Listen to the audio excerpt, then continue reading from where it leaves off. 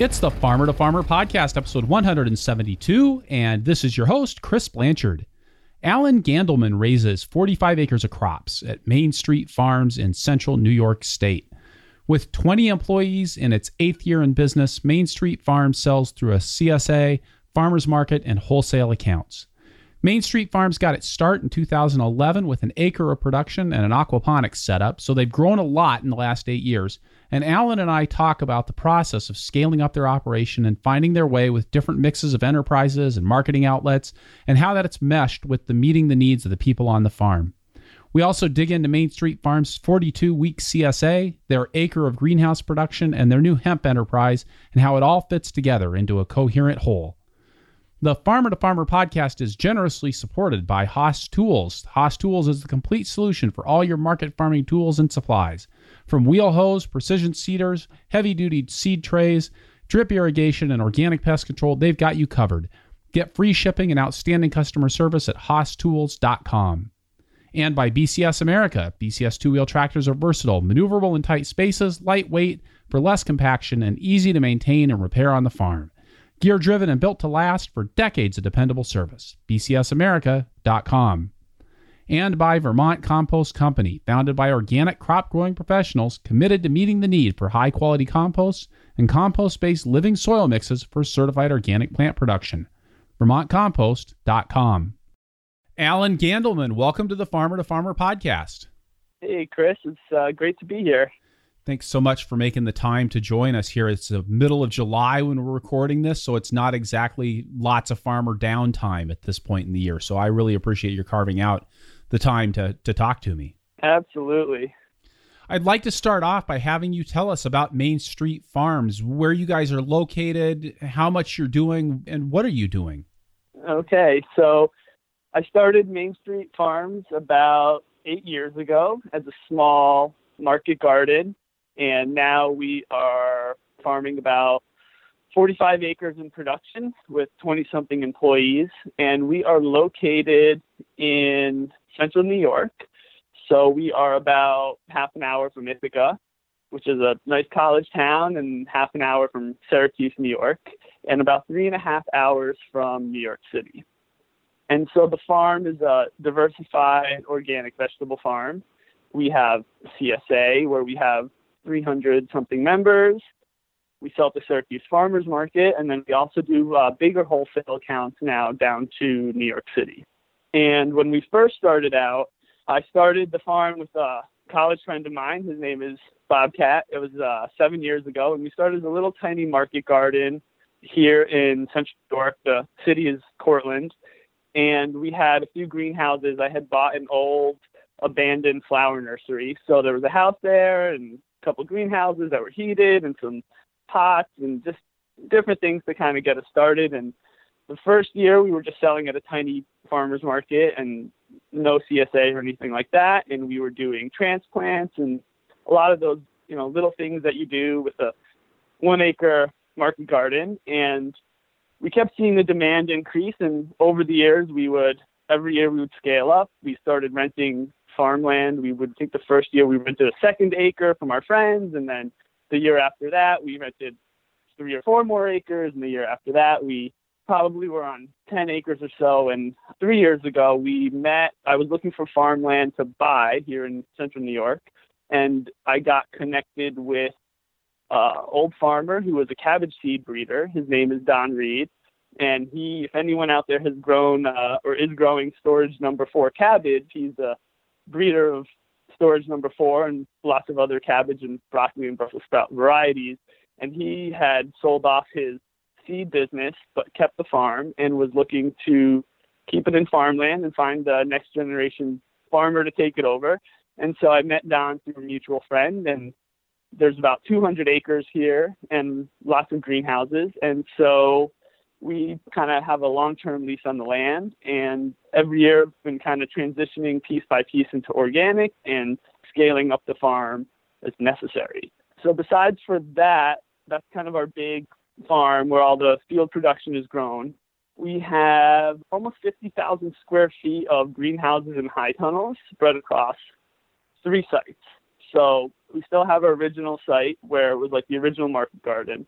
And then we have an urban farm in downtown Cortland that's about an acre, and that is now just covered with 3 big high tunnels. And so between those 3, we have all of our greenhouses and high tunnels. So we do, year-round growing in the wintertime, lots of salad greens and spinach and stuff like that for our CSA. Over an acre under cover is a lot of ground to have under plastic. It is. Every year we're building these new high tunnels through the NRCS program and or building them ourselves. The new high tunnels we're building are all 34 by 144. So it adds up fast. And it's required a lot of management, and a lot of different learning. And from our original high tunnels, we have some 30 by 96s that we built maybe 4 years ago. And we've been using them straight for 4 years, and we're starting to see that kind of, soil quality issues and stuff like that. So now that we have enough under plastic, we can really start rotating through the tunnels and rebuilding that soil health. It seems to me that a lot of times when I talk to farms that are up in that 45 acres of production range, that they don't really have a lot of ground under plastic.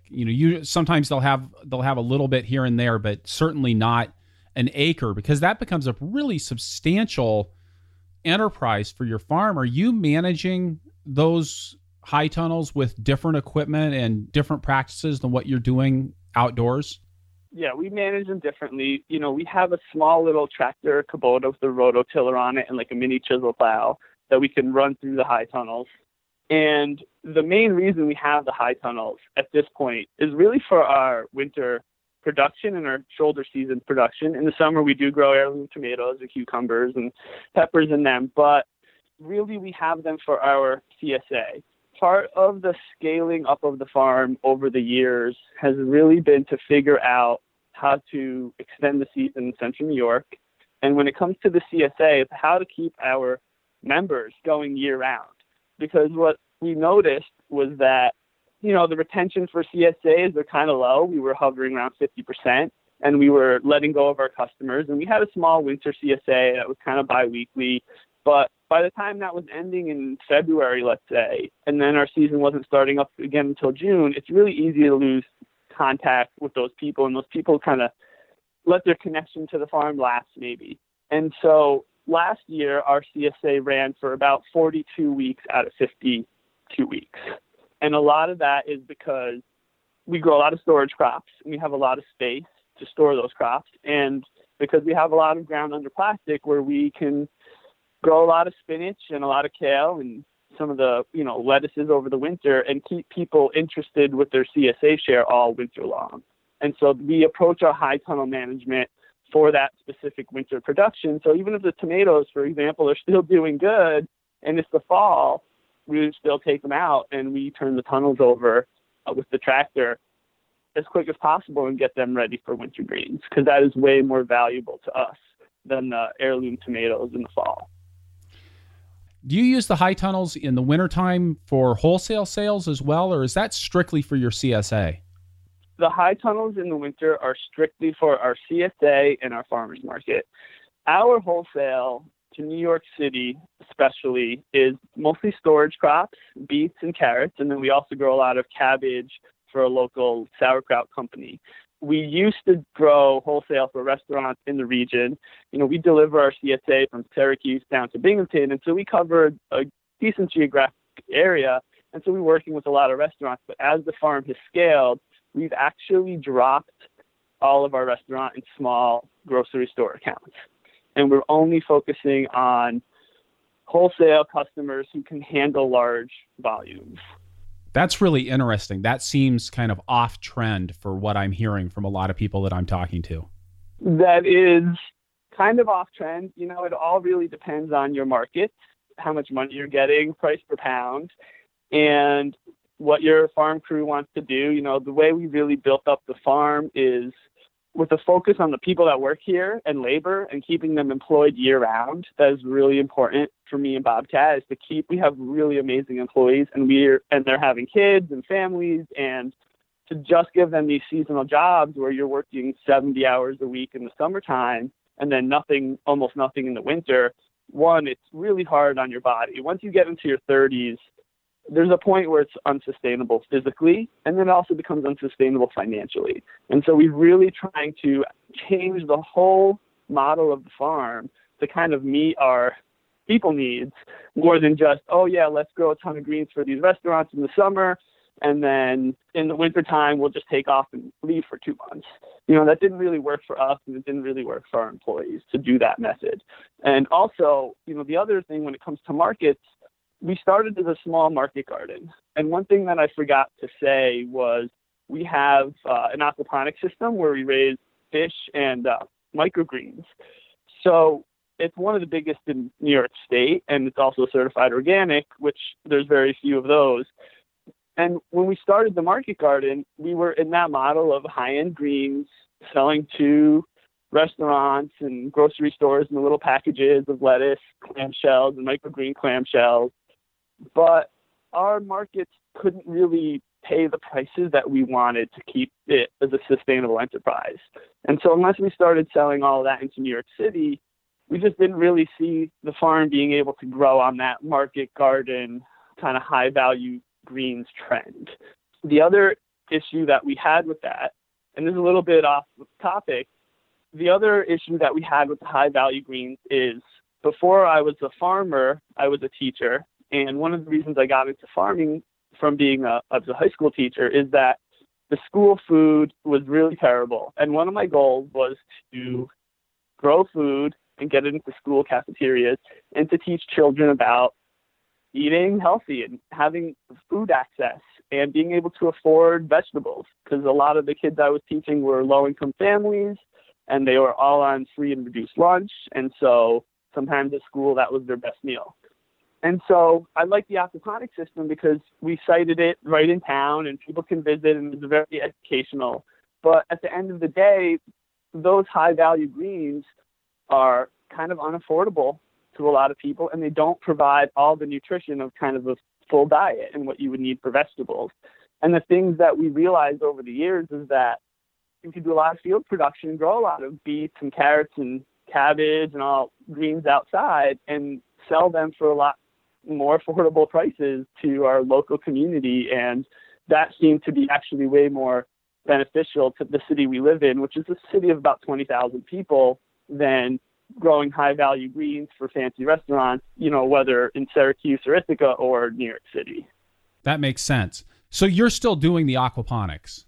We have the aquaponics system still. We actually just shut the system off for this summer because we don't have anyone left who wants to run it. And we were doing it ourselves, and it requires a lot of labor, just to seed the trays and harvest and take care of the fish. And so we ran out of our fish in the spring, and we haven't restocked it yet with fish. We're going to revisit it probably this fall and decide what we want to do with the aquaponic system, because the scale of our farm has outpaced what the aquaponic system could really produce for our CSA. Now we grow a lot of pea shoots in it because the pea shoots are great all year round. We can give them to the CSA, we can sell them to the farmer's market. But past we were doing very high intensive production in there because that space is very valuable. So there's a lot of labor in, turning those quote unquote beds over as many times as possible. And so it requires a lot of management, a lot of skill. And we just don't have anyone left, to work in that aquaponic system. We've tried hiring some people over the last year, but haven't really found someone with the skills to run it because there's a big learning curve. There's a lot of training. You're taking care of fish. There's, pH with the water. There's nutrients. There's the greens production. When you're growing indoor in a big greenhouse like that with grow lights and heat, and it's nonstop for years and years, pests become an issue. And so it really takes a high level of skill to meet the production that has to come out of it to make it worth paying for the heat and the lights and the labor. Interesting, because it's something that I feel like a lot of people are interested in aquaponics. It's certainly something that's gotten a lot of press, but it's not something that I feel like we see a lot of commercial producers succeeding at over the long haul. Mm-hmm. They're definitely out there. I know some commercial producers who are succeeding. The reason we don't know about them is because they sign contracts with the grocery store chain or something like that, and they just funnel all their production to one or two outlets. The bigger ones aren't going to get the farmers market selling green. And a lot of the aquaponic systems and the hydroponic systems are moving from greenhouses, which I like to work in because of the sun, into huge buildings right outside cities. So they become indoor vertical farms. And at that point, you're working inside of basically a factory. And, that just doesn't appeal to me personally. But those ones are doing okay because they have their contracts and they're not selling direct to consumer, which is why we don't hear about them. And they're pumping out their greens and, they've kind of got their small market on lockdown, and that's why we don't hear from them. So in your marketing setup, roughly how does that break down between your CSA, your farmers market, and your large wholesale accounts in terms of percentages? So our CSA accounts for about 20%, 25% of our sales. The other 25% the farmers market. Then we're probably another 30% in our wholesale customers. And then the final percentage this year is coming from our hemp crop. So that's an interesting breakdown to me. So about a third, and a third in terms of your vegetable crops going to those three main marketplaces. Right. So it is. It's about a third, and a third. And the reason why we have it set up that way right now is because it makes sense for our labor and keeping our labor steady. It makes sense because it keeps us tied into our community, which is really important for me and Bobcat. And it provides kind of the financial stability that the wholesale markets don't. Our wholesale sales to New York City don't start until September or October, and they run into June. And so when we're growing those crops like the carrots and the beets all summer long, if we were only doing the wholesale accounts, we wouldn't have all of that kind of cash flow going throughout the year. And the CSA kind of gives us a nice little kick in the fall or in the spring, and then it keeps us going throughout the summer, and then the wholesale crops kind of kick in. So it just keeps the farm balanced for the year. And it seems to be working right now. And there's a caveat. I say right now because me and Bobcat joke about this all the time, is that our farm looks different every single year. It's never been the same from one year to the next. Every year we're making changes. Every year we are scaling up in some sort of way. Every year we are very consciously choosing what customers we're going to drop, who are we going to stop working with. Like this year we dropped all of our restaurant accounts. And that was a really hard decision to make. But we've needed to make those changes to streamline, to make our lives easier. Tell me a little bit more about how your CSA actually operates. So our CSA runs in a very traditional way and a non-traditional way. The traditional part of the CSA is that we take early signups in February, and people have the option of paying upfront for the whole season. That's the traditional part of the CSA, and those deliveries start in June and they'll go through November, and then we'll ask if they want to be part of the winter CSA, which will run from November until we pretty much run out of food. So we still have that traditional base of the CSA. The non-traditional part is that we use Farmigo for our CSA software management systems. And actually, for anyone who's used Farmigo, they probably know Carly, who is their farm support person, and she actually is our CSA manager now and has a ton of other jobs on the farm. I'm going to just jump right in here and just say that Carly has been doing all of the social media posting, kind of managing all of the web work for the Farmer to Farmer podcast for the last 2 years as well. Right. So she's extremely talented, and so she manages our website also, Chris, and she manages our Facebook groups and our social media and she makes all of our marketing material. And so Carly started working with me about a year and a half ago, and she, after working with Farmigo for about 5 years, she's just working with so many farms around the country, and she lives in Ithaca, which is right down the road from the farm. And she said, I want to come and work on the farm and help grow the CSA and help figure out how to make this thing more sustainable. And so I said, sure. And she had a lot of ideas and a lot of things around the CSA, but also marketing to restaurants.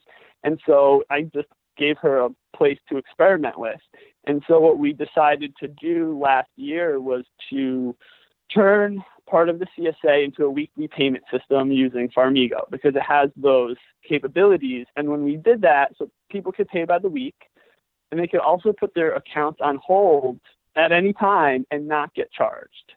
And I think that is part of the non-traditional CSA part that we're doing that there's a lot of other farms in the country might not be doing. So let's say we have 350 members at any given time. Someone's gone on vacation for 3 weeks, they put their account on hold, and we don't charge them for those 3 weeks, and now we only have 349 members. And so people have really responded to that. One of the reasons we came to that is we do a lot of those end-of-year surveys, and we talk to our customers. And when you're dealing with maybe not a high-end market like New York City and people who have a limited food budget, when they were missing 1 or 2 weeks out of the whole year, they were canceling their shares because that lost $20 or $50 was so wasteful to them that they just couldn't bring themselves to be a member of our CSA. And now on the flip side, we have people who join and they only pick up 10 out of 22 weeks. They never put their accounts on hold and they don't care about the money, whatever. It's no big deal to them. They like supporting the farm. But we had a lot of people who those missed weeks were just a huge barrier. So we took away that barrier for them and we let them pay by the week and let them not get charged for the weeks they weren't there. And it's been a really, really positive response. The other thing we did, we were only having 2 size shares. Now we have a 3rd size share, the small CSA share, which is $18 a week. And that also was due to kind of customer feedback. And then the final part of the CSA, I don't know, this is kind of maybe a philosophical part of our shares. For a long time, me and Bobcat were packing the shares to make sure that the financial value was in that bag of vegetables, right? So we wanted to make sure if they were paying $29 a week for it, they got $35 a week or whatever of vegetables if they were going to go shop in the grocery store. And what we realized over the last 2 years, was that most people didn't value the CSA the same way that us as the farmers were valuing the shares. What they were valuing, and what we found out, again, with the surveys and just talking to members, is that they were valuing their connection to me and Bobcat. They were valuing knowing that they were supporting a small farm and they were supporting their local food economy. And so their values were actually different than our values. And we were giving them so many vegetables that at a certain point, the CSA isn't that profitable, 1. And 2, they would buy our Veggie Lover share, and then they would throw out vegetables. They might throw out 10%, 20% of the food, and then they have veggie guilt, and then they want a smaller share or they don't re-sign up. And so what we've done is we've made all of our shares smaller, and we've added value instead to the CSA through videos. Carly and Bobcat do like a weekly CSA unboxing video. We've added farm events. So now we started bringing people onto the farm we had a salad party a couple of weeks ago where we had the CSA members come and we took them in the field and they harvested lettuce. And then Bobcat loves to teach people how to cook. And so he did this whole demo on making homemade salad dressings, because we grow a lot of lettuce and a lot of greens. And if you can't make good salads, you're not going to get through a CSA share every week. And so he did this whole thing on salad dressings. And then we have a farm barbecue. And then we're doing you pick pumpkins. And so we're trying to add value through other ways, through the connection side to the actual farm, rather than just say, well, here's a huge bag of vegetables and that's all you get. And this is the first year we're really focusing on that shift. And so far, the reaction of our members has been great. It's super positive. We've only had one complaint that the small share was too small. And the small share only has 4 to 5 items in it for $18. So, you can go to the grocery store and get cheaper organic food. But we have stopped comparing ourselves to the food co-op or to the prices at Whole Foods, or here we have Wegmans, because we're not growing for that market. Like, that's not what we're doing. And so we really had to adjust our philosophical idea and our vision of, how we wanted to interact with our members. And so that's been a huge change for us this year. I really like that idea of focusing on the other value that's in your CSA share beyond just the vegetables themselves. Yeah, it's been a difficult thing to do because it's hard to find out what the other values are for our customers, and I'm sure every place in the country is going to be a little bit different. Once we found that out, then we had to figure out how are we going to create that value. Carly and Bobcat have done a really, really good job of creating that value. With the education side, we have like cooking videos. Right now Bobcat is in the farm kitchen doing a kale Caesar salad video because there's always a lot of kale. And so teaching people and giving them that value through education. And I used to be a high school teacher, and Bobcat, you spent 5 years as an outdoor environmental educator. And so we both have this basis of teaching like built into us. And so everything we do, it really does that comes out in the farm, like teaching people how to use the vegetables, teaching people about farming. We do tons of farm tours. We have all the local universities bring classes here, local high schools bring their classes here. And so we really tried to reach out that way and create that kind of connection to the farm. Even though, half of our CSA, we are delivering those pre-packed boxes, or we use bags, not boxes, but we're delivering pre-packed shares to offices and coffee shops and schools. And so we don't have the connection when we're just dropping those bags off for them. The other half of the CSA, we have a local brewery where we do like a farm style pickup.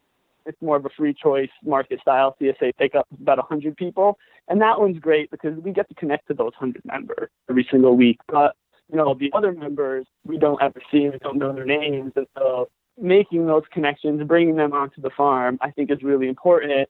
And it's the first year we're doing it like for real and putting a lot of effort into it. So we won't really know the effect of the member retention of that until next year. So tell me a little bit about your farmers market, because my understanding from what you said earlier is you've got just the one farmers market there in Syracuse, and that's accounting for about a third of your overall vegetable sales in the course of a year. Yes. So the farmers market in Syracuse is a pretty big market. It's a year-round market. So we're there 50 weeks out of the year. And there's about 20,000 people who come through that market on a Saturday. So there's a lot of people there. And it's not a producer-only market. It is one of these huge markets. There's about 400 vendors spread across 5 buildings. And people can resell vegetables. You can buy whatever you want there. There's even a little section that's more like a flea market. And so just because of the mass amount of people there, we have a lot of customers who come through that market. Now, that was last year's farmers market sales. What we've noticed this year already from last year, over the last 6 months, there's been a 20% or 30% decline in our sales at that market. Bobcat and I were just trying to figure this out over the last few weeks. Like, we're bringing home a ton of vegetables and, what's going on. And some of our farmer friends in Ithaca think that these kinds of markets, the local food farmers market thing, might have peaked. And this might just be kind of a slow decline on how many people are buying produce or meat or whatever that's local and organic at farmers markets, because there's just more and more of that available through grocery stores, food co-ops. There's more CSAs, kind of popping up. And then you're also having to deal with the Blue Apron and the different home delivery services that are around. Do you have thoughts about your continued participation in the farmers market? Is that something you anticipate that you'll keep doing, or anything that you're trying to do to counteract that trend? I think a lot about the farmers market and what to do. We've been doing farmers markets for the past 7 years. And this is the first year where I personally don't want to go anymore. I'm just tired of waking up at 4:30 in the morning on a Saturday and going to the market. It's too much for me personally. So I'm starting to lean away from the market. Bobcat, he really does the market. He brings an employee or two every week. And so he likes doing it for now. But if our sales keep decreasing at this rate, we will absolutely consider not going to the farmers market anymore and increasing our CSA. And our goal with the CSA is to keep it growing. Last year, I think we had around 200 something members. And so we're really thinking about growing the CSA into a sustainable size. We're not sure what that number is. We can handle a lot of shares. But as the farmers markets decrease, our CSA sales will increase, and that is much better for the farm. The farmers markets are hard on farmers and on farms. There's a lot of waste, and there's just a lot to do to get ready, and you're giving up the whole Saturday. And for us, we're giving up whole Saturdays 50 weeks out of the year because it's a year-round indoor heated market in the winter. And so it definitely gets tiring. And then on kind of round out the marketing front then, for wholesale, you said that you're only doing large wholesale accounts now. So what kinds of people are you selling to for that? Are you going through distributors or is it large grocery stores? What does that look like? So our large wholesale accounts right now are restaurant chains, like these like salad bar chains that are popping up everywhere. And they have multiple locations, and all they do is serve kind of fresh grain bowls or salad bowls. So they're going through a lot of vegetables. And we deal directly with the companies, you know, the restaurant company, and they have their own distributor. So what we do is we send the vegetables to their distributor, either in New York City or New Jersey. And from there, they break down our pallets, and then they bring the vegetables to each individual restaurant, you know, that last mile thing for us.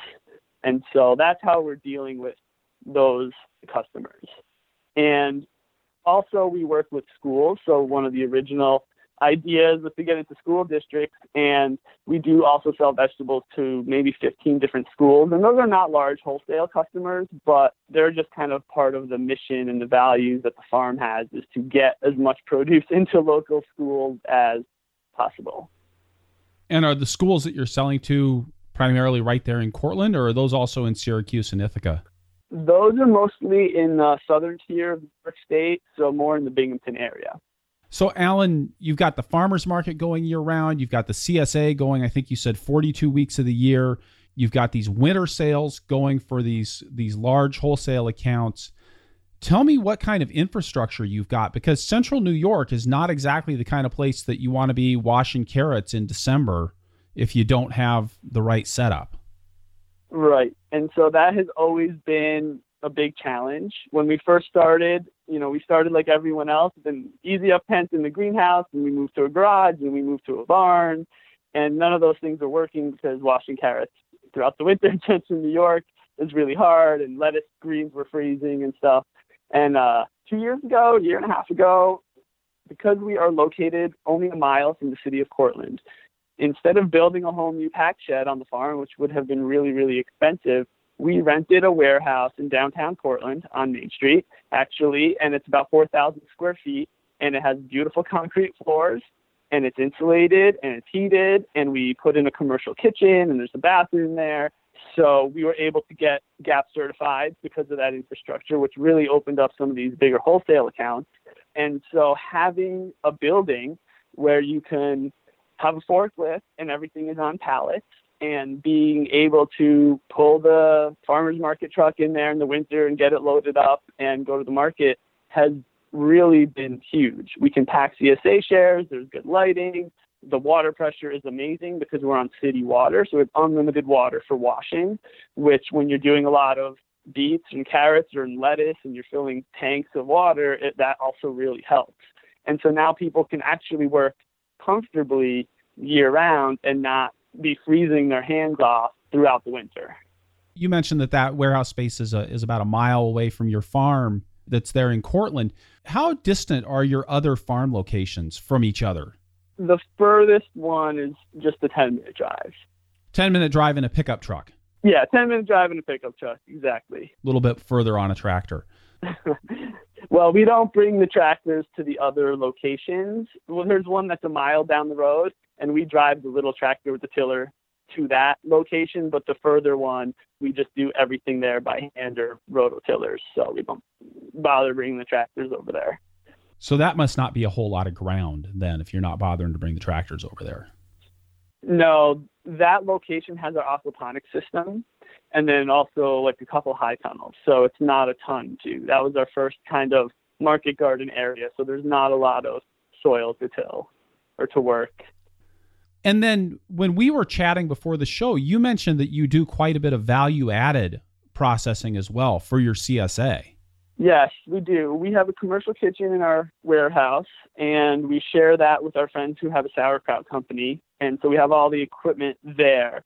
And what we realized last year when we made this very conscious effort to run the CSA for as long as we possibly could throughout the winter, we started doing things like making pestos and tomato sauces and freezing it all and building up our stock for the winter to give our winter shares not only fresh greens every week, but also a value-added item every week with the storage vegetables. And so we spend a lot of time in the summer making these products. We actually have a farm chef who cooks the whole farm lunch every day. So we feed all of our employees every day. And he's also our delivery driver. And then when he's not doing those two things, he's doing the value-added stuff.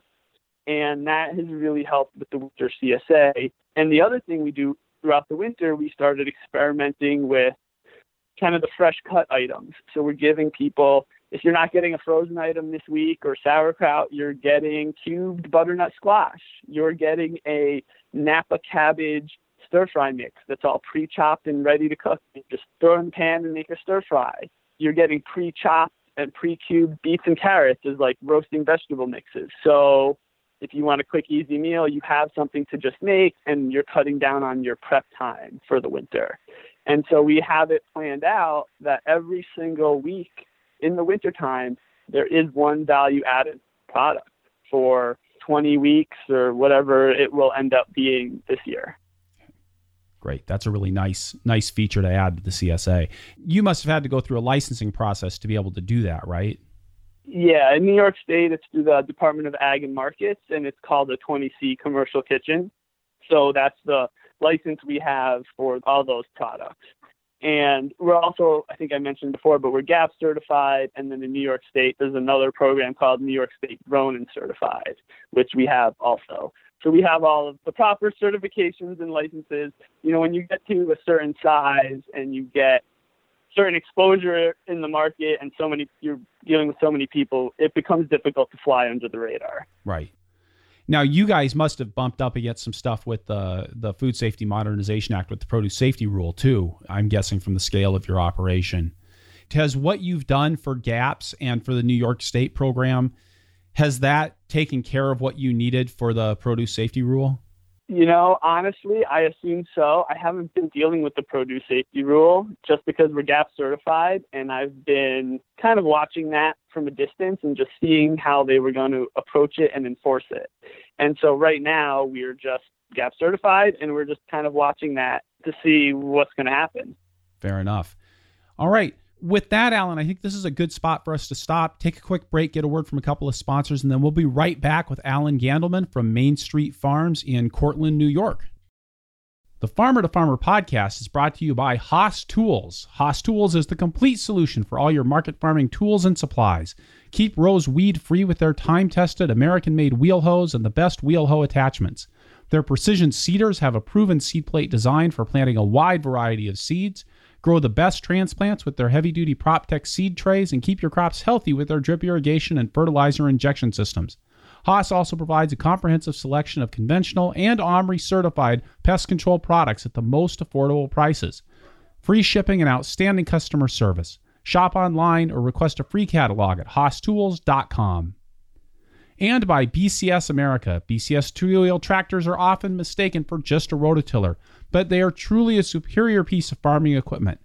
Engineered and built in Italy, where small farms are a way of life, BCS tractors are built to standards of quality and durability generally expected of real agricultural equipment, the kind of dependability that every farm needs.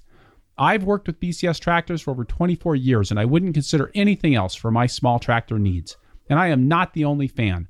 More than 1.5 million people in 50 countries have discovered the advantages of owning Europe's most popular two-wheel tractor. And these really are small tractors with the kinds of features found on their four-wheeled cousins and a wide array of equipment. Power harrows, rotary plows, flail mowers, snow throwers, sickle bar mowers, chippers, log splitters, and more. Check out bcsamerica.com to see photos and videos of BCS in action. bcsamerica.com. And we're back with Alan Gandelman from Main Street Farms in Cortland, New York. Alan, you mentioned when I asked how your business was breaking down that about 20% of your income this year is going to be from the production of a hemp crop. I'm just going to open that up to you. Can you just tell me about that? Yeah, so about a year and a half ago, I got Lyme disease, and it was really bad. I didn't know I had it for a long time. I probably could have had it for a couple of years. And I got to the point where last spring and summer, I was barely functional. I wasn't sleeping. My whole body was in complete pain. I had arthritis really bad. I couldn't move. I couldn't get off the couch. I had some memory loss. And so, I was going to doctors and trying to figure out what to do. And I didn't really want to take the antibiotics, that heavy dose of 6 months of antibiotics. And so I started taking a bunch of herbal supplements and tinctures. My girlfriend's an herbalist, so she was kind of giving me these Lyme disease herbs, and they were helping. And then a former employee of mine who moved to Colorado a couple years ago to grow cannabis, he was back here visiting because he's from Syracuse, and he found out I had Lyme disease, and he told me that I should try CBD oil. And CBD is a compound in hemp or in cannabis. And so he sent me some from Colorado, and I started taking it, and it started working really quickly. My pain started lessening, and I started feeling a lot better. So he started sending me more CBD oil, and I kept taking more. And after a couple months, I felt great. I wasn't 100%, but I was functioning at like 80%. And so it was a huge turnaround. And at the same exact time last year, at the kind of the end of the summer, New York State decided that it would allow a small group of farmers to grow industrial hemp. And CBD oil is made from industrial hemp. It doesn't get you high. There's no THC in it, but it has all the same benefits of medical marijuana. And so as soon as I heard that announcement, right away, I got licensed to grow industrial hemp for this coming year, and also registered as a New York State hemp processor.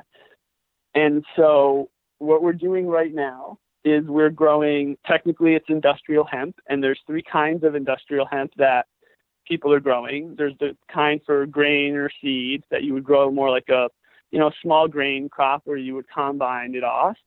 Then there's fiber hemp, which is really tall, that also you need a combine, a lot of processing equipment. And then there's another variety of hemp that is just starting to kind of come out there. And it is more of a cross between industrial hemp and cannabis, where they've bred all the THC out. And you grow it like you would grow a vegetable, black plastic, irrigation, transplants. And that's the kind that we're growing. And so we're growing this industrial hemp that has really high amounts of CBD in it and the other cannabinoids that are the healing property of the cannabis plant. And so what we did, Carly and I decided after we got our license to grow, we were approached by a lot of different processing companies who were starting up in the state, and they wanted to sign contracts with us to grow hemp for them. And ultimately, me and Carly thought it would be best if we kind of did our own processing. And so we started kind of the processing side of the farm, and now we're building out a facility to take all of our own hemp and process it into CBD oil. And we've come out with our own, line of tinctures and salves. It's not marketed as Main Street Farms hemp. It's marketed as Head and Heal. And we sell it at the farmer's market, and we have a website that we sell it online, and we ship it all over the country at this point. And so that's been a really developing part of the farm. And so that's where we're at this year about with the way the crops break down. And so we'll see how that changes and develops over time. Has learning to grow the hemp been a different process than growing the vegetables, or does it kind of fit in pretty seamlessly as just another crop? It is definitely different because the seeds are extremely expensive. So, they're paying around $2 a seed, for example. And the plants, they're similar in the way that, we're still using the same transplanters and the same tractors and some of the same cultivation, but the fertility is different. The pests, the diseases, we're not even sure what they're going to be.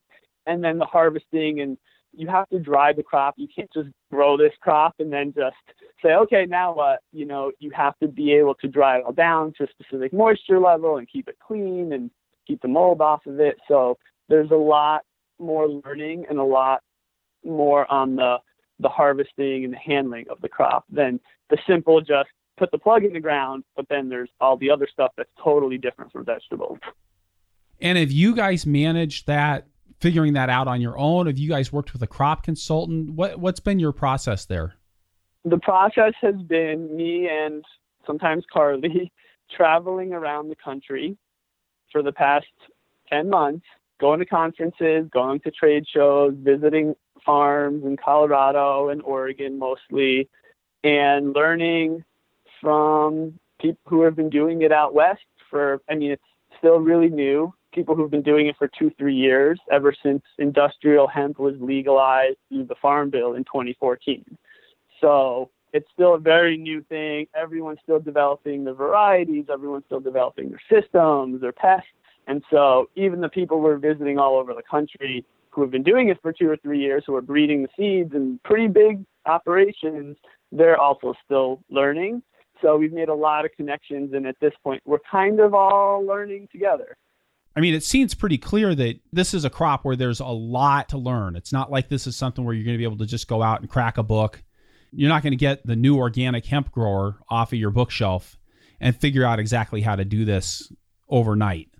Right. There's definitely a lot of risk involved in growing the crop. It's a really expensive crop to grow.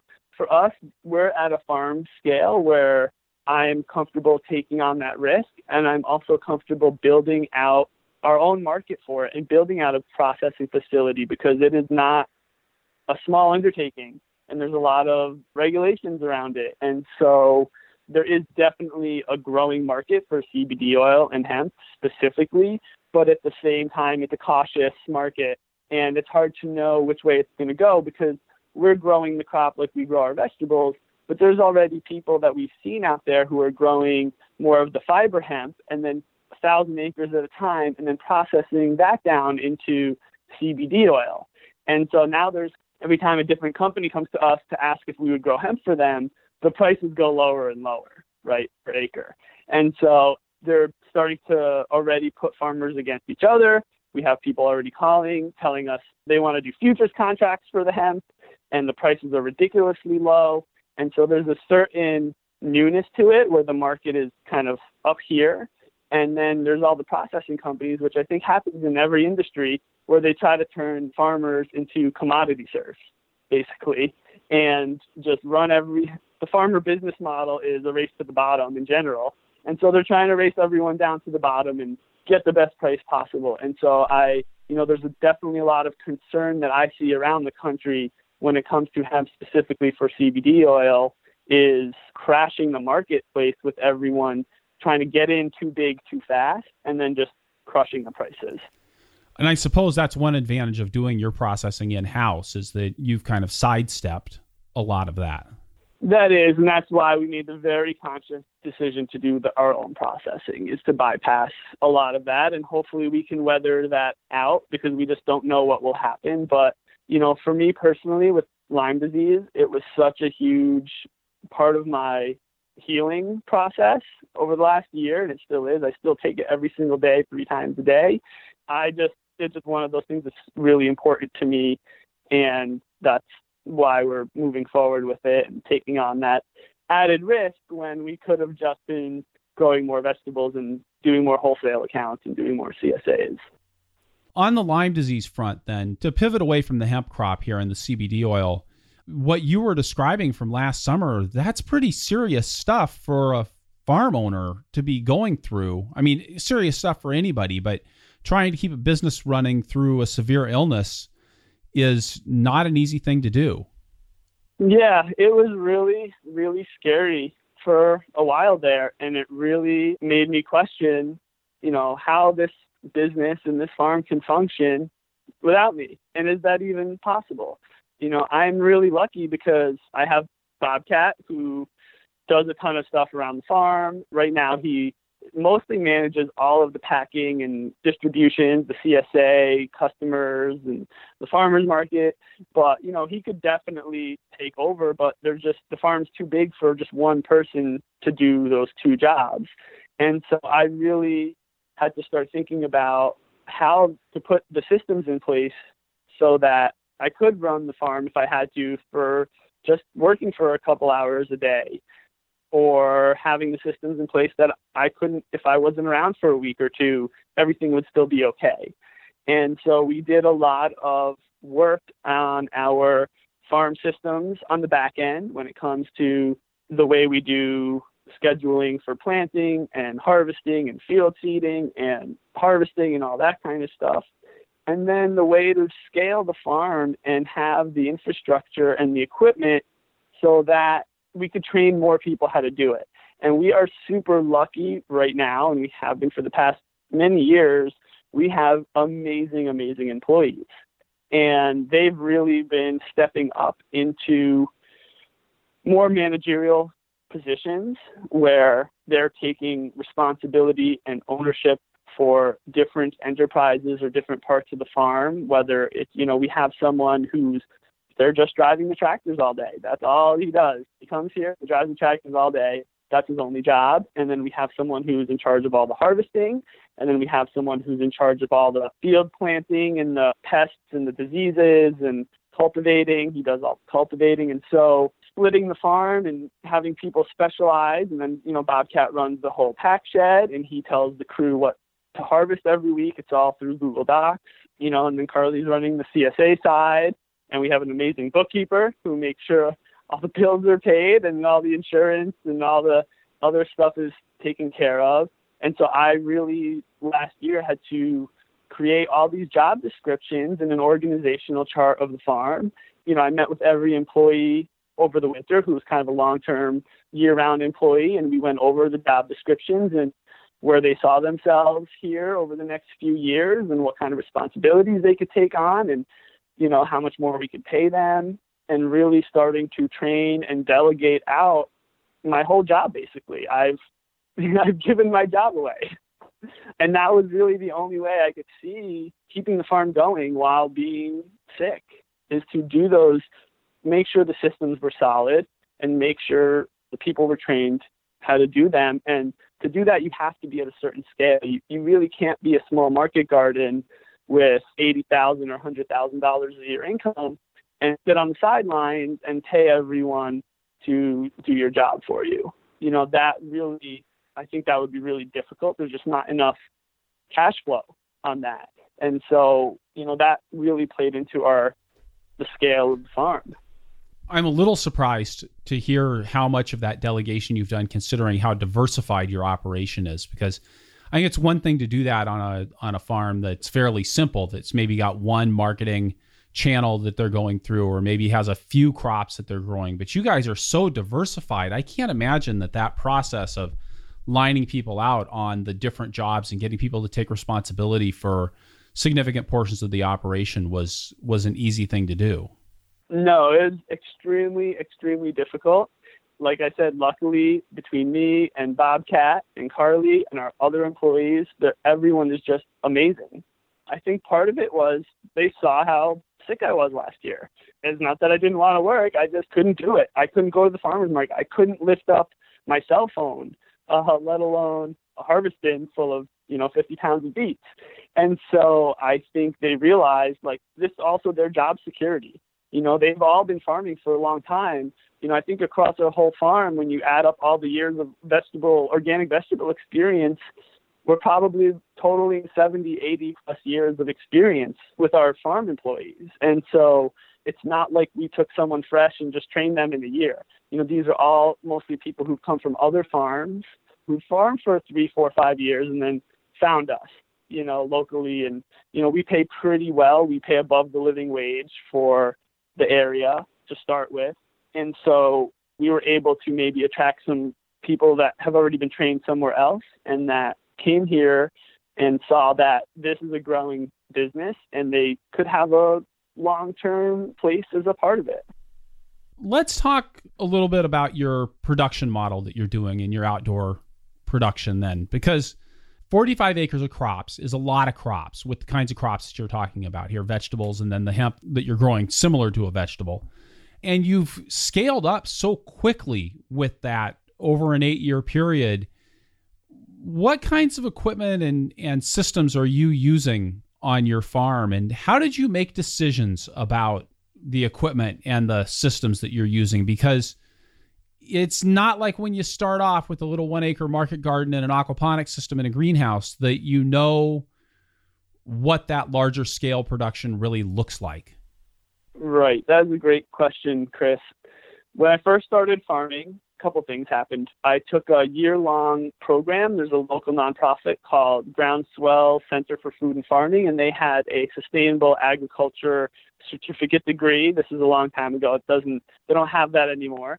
But through that program, I was able to network and connect with around Ithaca. It's a college town. It's kind of like Madison or something like that. And surrounding Ithaca is a ton of really good mid-scale or larger organic vegetable farms. And Ithaca has an amazing farmers market. And so through that program, I was kind of interning on some other farms a little bit here and there. And we were doing on-farm classes, and it was really an amazing program. But I got to network and connect with all of the area's, good-sized vegetable growers, and tour their farm and talk to them and see their equipment and see what everyone was doing and what scales they were operating at and what kind of employees they had. So luckily, from the very beginning, I could see all of that stuff for myself and talk to people and ask them questions about it. And so that filled in a lot of the knowledge gap. A lot of the knowledge gap came from listening to your podcast is a huge one. The other thing that in terms of the scale and the equipment is we have every Tuesday, we actually have Taco Tuesdays where a bunch of farmers get together and it rotates between houses, and we have dinner once a week or once every 2 weeks together. And so for years, there's been the time, and several of them are organic vegetable growers. And so there's time and space to talk and to learn from other people. And so when I first started buying equipment, I already had an idea of what kind of equipment a bigger farm would use, what size tractor, and you need a water wheel. And I learned about the Perfecta early on and those kinds of things, and was able to just slowly add on equipment year after year. Now, some of the first equipment we're growing out of and we're scaling up, so we're changing systems, and our field systems and our tractors are constantly evolving and changing. I used to have 2 Allis-Chalmers G cultivating tractors that we were using for a while, and they were too small for our scale. And so now this year we bought a Colt Crest finger weeder that you sit on and steer, for example. And so the way we do our field production is, we're chisel plow, Perfecta, seed plant with either a water wheel transplanter or a mechanical transplanter, and then we do a couple acres in black plastic mulch with drip irrigation. So we've got that equipment and a tractor mounted seeder and your basic farm equipment. We have a high crop cultivating tractor that we do the plastic beds with and some of the fields with, and our main 3 tractors are all brand new Kubotas that I've leased and financed through the dealership because I was tired of dealing with old tractors, honestly, breaking down, and I'm not a mechanic, and time to fix them, it just wasn't going to happen. So we're able to train employees actually easier on those new tractors than older tractors that have a lot of quirks to them where you're trying to start them and run them and they're breaking down in the field. And so in terms of production system, to me, it's very basic right now, and there's a lot of equipment I really want to get out there that we don't have yet, but it's expensive. Like we have a Scott Viner carrot harvester, but it's an older one, and it kind of works, and I want to sell it, and I want to buy a nice new $40,000 carrot harvesting machine. And we have a rocky farm in central New York. There's a ton of rocks, and it's a little bit hilly, and I want to buy a kind of one of the stone burying tillers and bed shapers to kind of leave a better, seed bed for direct seeding. And so there's still some equipment that's, on the list, and we're evolving, and I want bigger tractors with higher clearance with skinnier tires because we're using tires that came on the Kubotas from the dealership. I mean, they're all set on 60-inch centers for the most part. So everything's standardized, but there's definitely a lot of upgrades to keep making in a slow and steady pace. And you mentioned that you financed those 3 Kubota tractors through the dealership. Have you used a lot of financing on your farm? Is debt a pretty major feature of your operation? Debt is definitely a major feature of the operation. We have FSA loans, the Farm Service Agency. We started out with the microloan program, which I think capped out at $50,000, which I highly recommend. And then we're on to the regular FSA loans for, all our capital costs. And then, I've really invested all the money. Me and Bobcat have really invested most of the money every year back into the farm to keep it growing, to keep buying equipment, to keep building greenhouses. So I am not debt averse. I think to get to a certain scale, you have to take on debt, but you have to do it very carefully and very wisely and make sure your cash flow can handle it, which takes a lot of learning and a lot of practice. And also, I like to write grants. So over the years, we've gotten a few grants that have really helped us buy equipment. New York State had a beginning farmer grant program. I think they may still have it, but they gave us $50,000 as a program to buy equipment and scale up if we spent $50,000 on equipment. So, there was 1 year or 2 year period where I got to spend $100,000 on equipment, and then New York State reimbursed me $50,000. And that was huge. Yeah, that was absolutely huge. I mean, that really bumped us really fast. And then when we moved our warehouse to the city of Cortland, because we were in city limits and kind of a, undesirable area or so, but because we're a growing business and we had so many employees, we qualified for this kind of downtown grant, and they gave us $33,000 this year to put in another cooler at our warehouse because we need a lot of cold storage space to run this farm year round. And so right now we're building a huge walk-in or drive-in cooler where you could bring the forklift into that'll hold, 400 pallets of vegetables. And then we have another huge cooler at the farm and a tractor trailer cooler and a bunch of small coolers. So, those kinds of programs that I've been able to take advantage of have really quickened the pace of our expansion. That's really great. How have you gone about finding out about those kinds of programs? I feel like that's one of the most frequent questions that I see, in the nonprofit sector. And, my wife works for the State Department of Agriculture, and she gets that question a lot is, where's the money? Where can I get grants for farming? And because you are talking about not just getting loans, but about getting grants to help you figure this stuff out. How have you gone about accessing those resources? Part of the way that I find out about this stuff, there's 2 ways, right? One is through email, that I actually open and read all of the strange newsletters that come across my inbox, whether it's from the Cornell Small Farms Program or New York State Department of Ag and Markets, or some other weird, obscure email that when you're a really busy farmer, you're like, oh, forget that. I'm not going to pay attention to that. So that's one way. The other way is me and Bobcat are really tied into our community. I've been on the board of a lot of different nonprofits. I've ran for political office. I'm on the town farm preservation committees. I'm on all these different county things. Like I spend a lot of time, volunteering and working with Soil and Water, working with whoever else on committees and decisions for the future of the county and farming and all that kind of stuff. And those people who I made all these connections with over the years at Cornell, at Soil and Water, in the city, for just being present and doing my thing and giving back to the community, those people have really been kind of the instrumental network connections that have helped with a lot of these grant programs. And so if I was out isolated 3 hours in the middle of nowhere, none of that probably would have happened.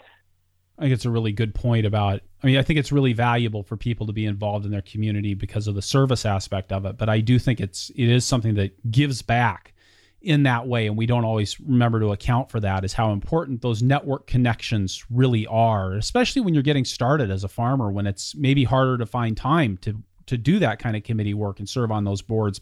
I know how important that was for me when I was farming, was the connections that I made when I was on the board of the MOSES, the Midwest Organic and Sustainable Education Service, and involved in other organizations as well. it really does help you find out about what's going on and what's available. Right. It really does help. And it also helps that there's two of us, right? It's not just me doing this all by myself. There's also Bobcat. So he's also a super social person. He actually has a band called the Local Farmers Union, and they play at the NOFA conference in New York, and they play all over town, and he does education. So he's also out and about in Ithaca and Syracuse and Cortland. And so there's really two of us making these connections. And because there's two of us, I can go to these meetings in the middle of the day, and Bobcat's still at the farm, making sure everything's going according to plan and everything's happening the way it should be happening. And so that partnership has really opened the doors to having the time for these social connections and kind of building up this social capital. So talk to me about that partnership with Bobcat. Are you actually business partners in the farm? We are. He is a part owner of the farm. I started it before he got here, did a year without him, and then he was finishing up his 5-year stint as an outdoor environmental educator, and he wasn't sure what he wanted to do next. And, we were college roommates a long time ago. It must have been 18 years ago, and stayed friends ever since. And when I was talking to him, and I said, sure, come and help me start this farm, and we'll farm and do education, and we'll see what happens. And he loves working outside. He is a super hard worker. And he said, yeah, sure, let's do this. And he got to the farm, I think it's 7 years ago this August, actually. And the first thing we did is we built a new greenhouse and put in an aquaponic system. And we just kept going from there. And what was the process for then bringing him in as a partner in the farm? Because, did you do that right from the beginning, the first moment that he set foot on the farm, or was he an employee for a while? How did that work? I don't really remember, Chris, honestly, but the farm is structured as an LLC. Yeah, I probably should know that. But the farm is structured as an LLC, and so it's really not that hard when you're that kind of business structure to give away a percentage of the business and to add someone to your operating agreement. It really was not that complicated. So, Alan, just to take another non sequitur sort of a pivot here, right now we're in middle of July, so you guys are planting and cultivating your winter crop of carrots and beets, which is you said a big crop for you guys. You mentioned that you've got a mechanical harvester, that Scott Viner harvester that picks up the carrots and the beets, chops the top off, and drops them into a bin. But you also mentioned you grow a lot of cabbage. There's a lot of heavy things that you're doing here in the fall. How are you guys managing those crops? You've got a huge surge of work coming ahead of you in terms of weed control and then just getting all of those crops out of the field once you're done controlling the weeds on them. Yeah, we grow a lot of beets and carrots, probably totaling just those two crops alone are probably around 10 acres or so. And cabbage, you can maybe throw cabbage into that 10 acres, I guess, maybe a little more. And so, they're planted and they're growing and we're starting to cultivate. And we do that this year with our new Cult Press cultivator. And so far, it's so good. We're still figuring out how to use that specific piece of equipment. We do have a Scott Viner harvester, but we can never get it to work super efficiently. And so labor-wise, what we do is we're bringing in people from Jamaica on the H-2A visa program. Last year, we had 2 guys come. We had them come a lot earlier last year. We had them come in June, and we taught them how to harvest for the CSA and everything else. But over this winter, we decided, that was too much. Having the H-2A people here is kind of a lot of work. You provide them housing, and you bring them to the store, and the ones we had were illiterate, so you can't just drop them off at the store. You go into the store and help them go shopping. And it was a lot of work. So we decided we would bring them in when we really needed them, which was for the fall harvest. And so instead of using the Scott Viner this year, we will, like we did mostly last year, is we have a big undercutter for one of the tractors, and we, undercut the beets and the carrots. And then this year we'll have 4 people from Jamaica here. They're coming in the next couple weeks. They'll do some hand weeding, they'll do some other stuff, and then they'll start harvesting the big, heavy vegetables. It's a lot to harvest, and we start, hopefully sometime in September, depending on how the season goes, and we're harvesting up until they go home the week before Thanksgiving. And we have sent someone out there with a tractor and an undercutter and a ton of, pallet bins, And that's what they do. They harvest vegetables, they break the tops off, and they fill pallet bins all day long, every single day in all the weather conditions. And then we bring those into our coolers, either here at the farm or down in our warehouse. Or last year, we actually had to rent cold storage space at a local produce company because we were just out of space. Alan, with that, we're going to turn to our lightning round. First, we're going to get a quick word from one more sponsor, and then we'll be right back. The Farmer to Farmer podcast is made possible with the perennial support of Vermont Compost Company, makers of Fort V and Fort Light potting mixes.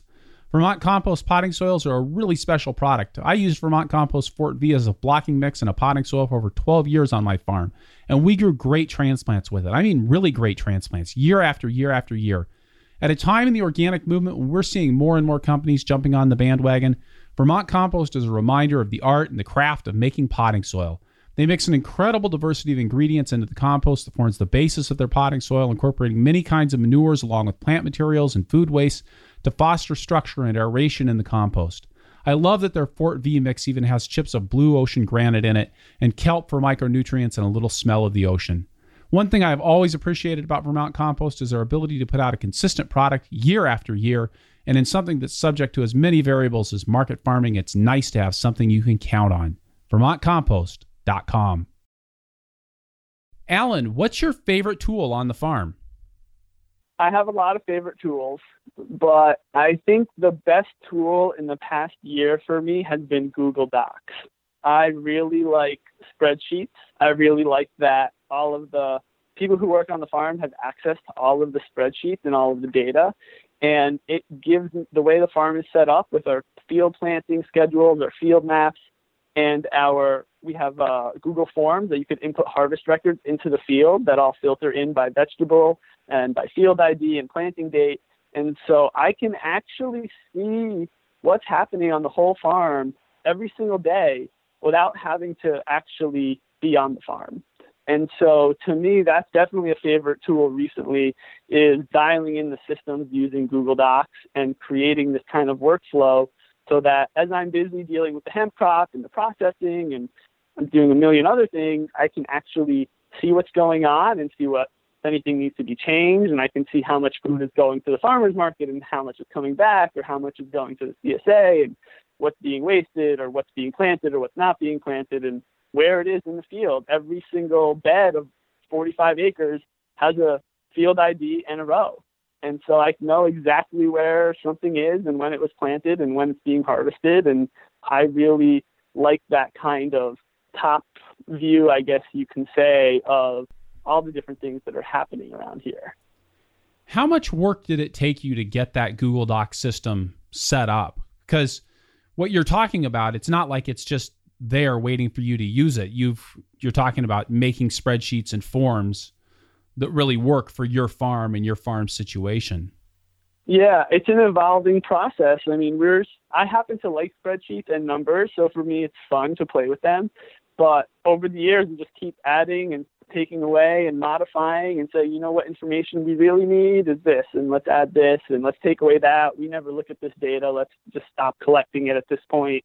So it's a work in progress, and we're constantly developing the spreadsheets and the information and how the information flows, because there was a certain point over the last few years where, especially as we're scaling up, it's like, well, how many feet of kale do we need for the CSA if we're going to do it every other week? And how do we figure that out? And we have to keep all these records, and you start keeping too much data at a certain point, and you can't even process it all, So there's been this fine tuning of coming back each winter and going through all of the spreadsheets and the data and figuring out what's the most important, where are we learning, where can we improve, how are our employees interacting with all of this data, and what kind of access do they have. And so it's just a constant work in progress. What's your favorite crop to grow? Oh boy. For my ease of growing crop, my favorite crop would be head lettuce. We grow a lot of head lettuce, and we have head lettuce almost year round. And so because of its reliability here in central New York, it's my favorite crop to grow.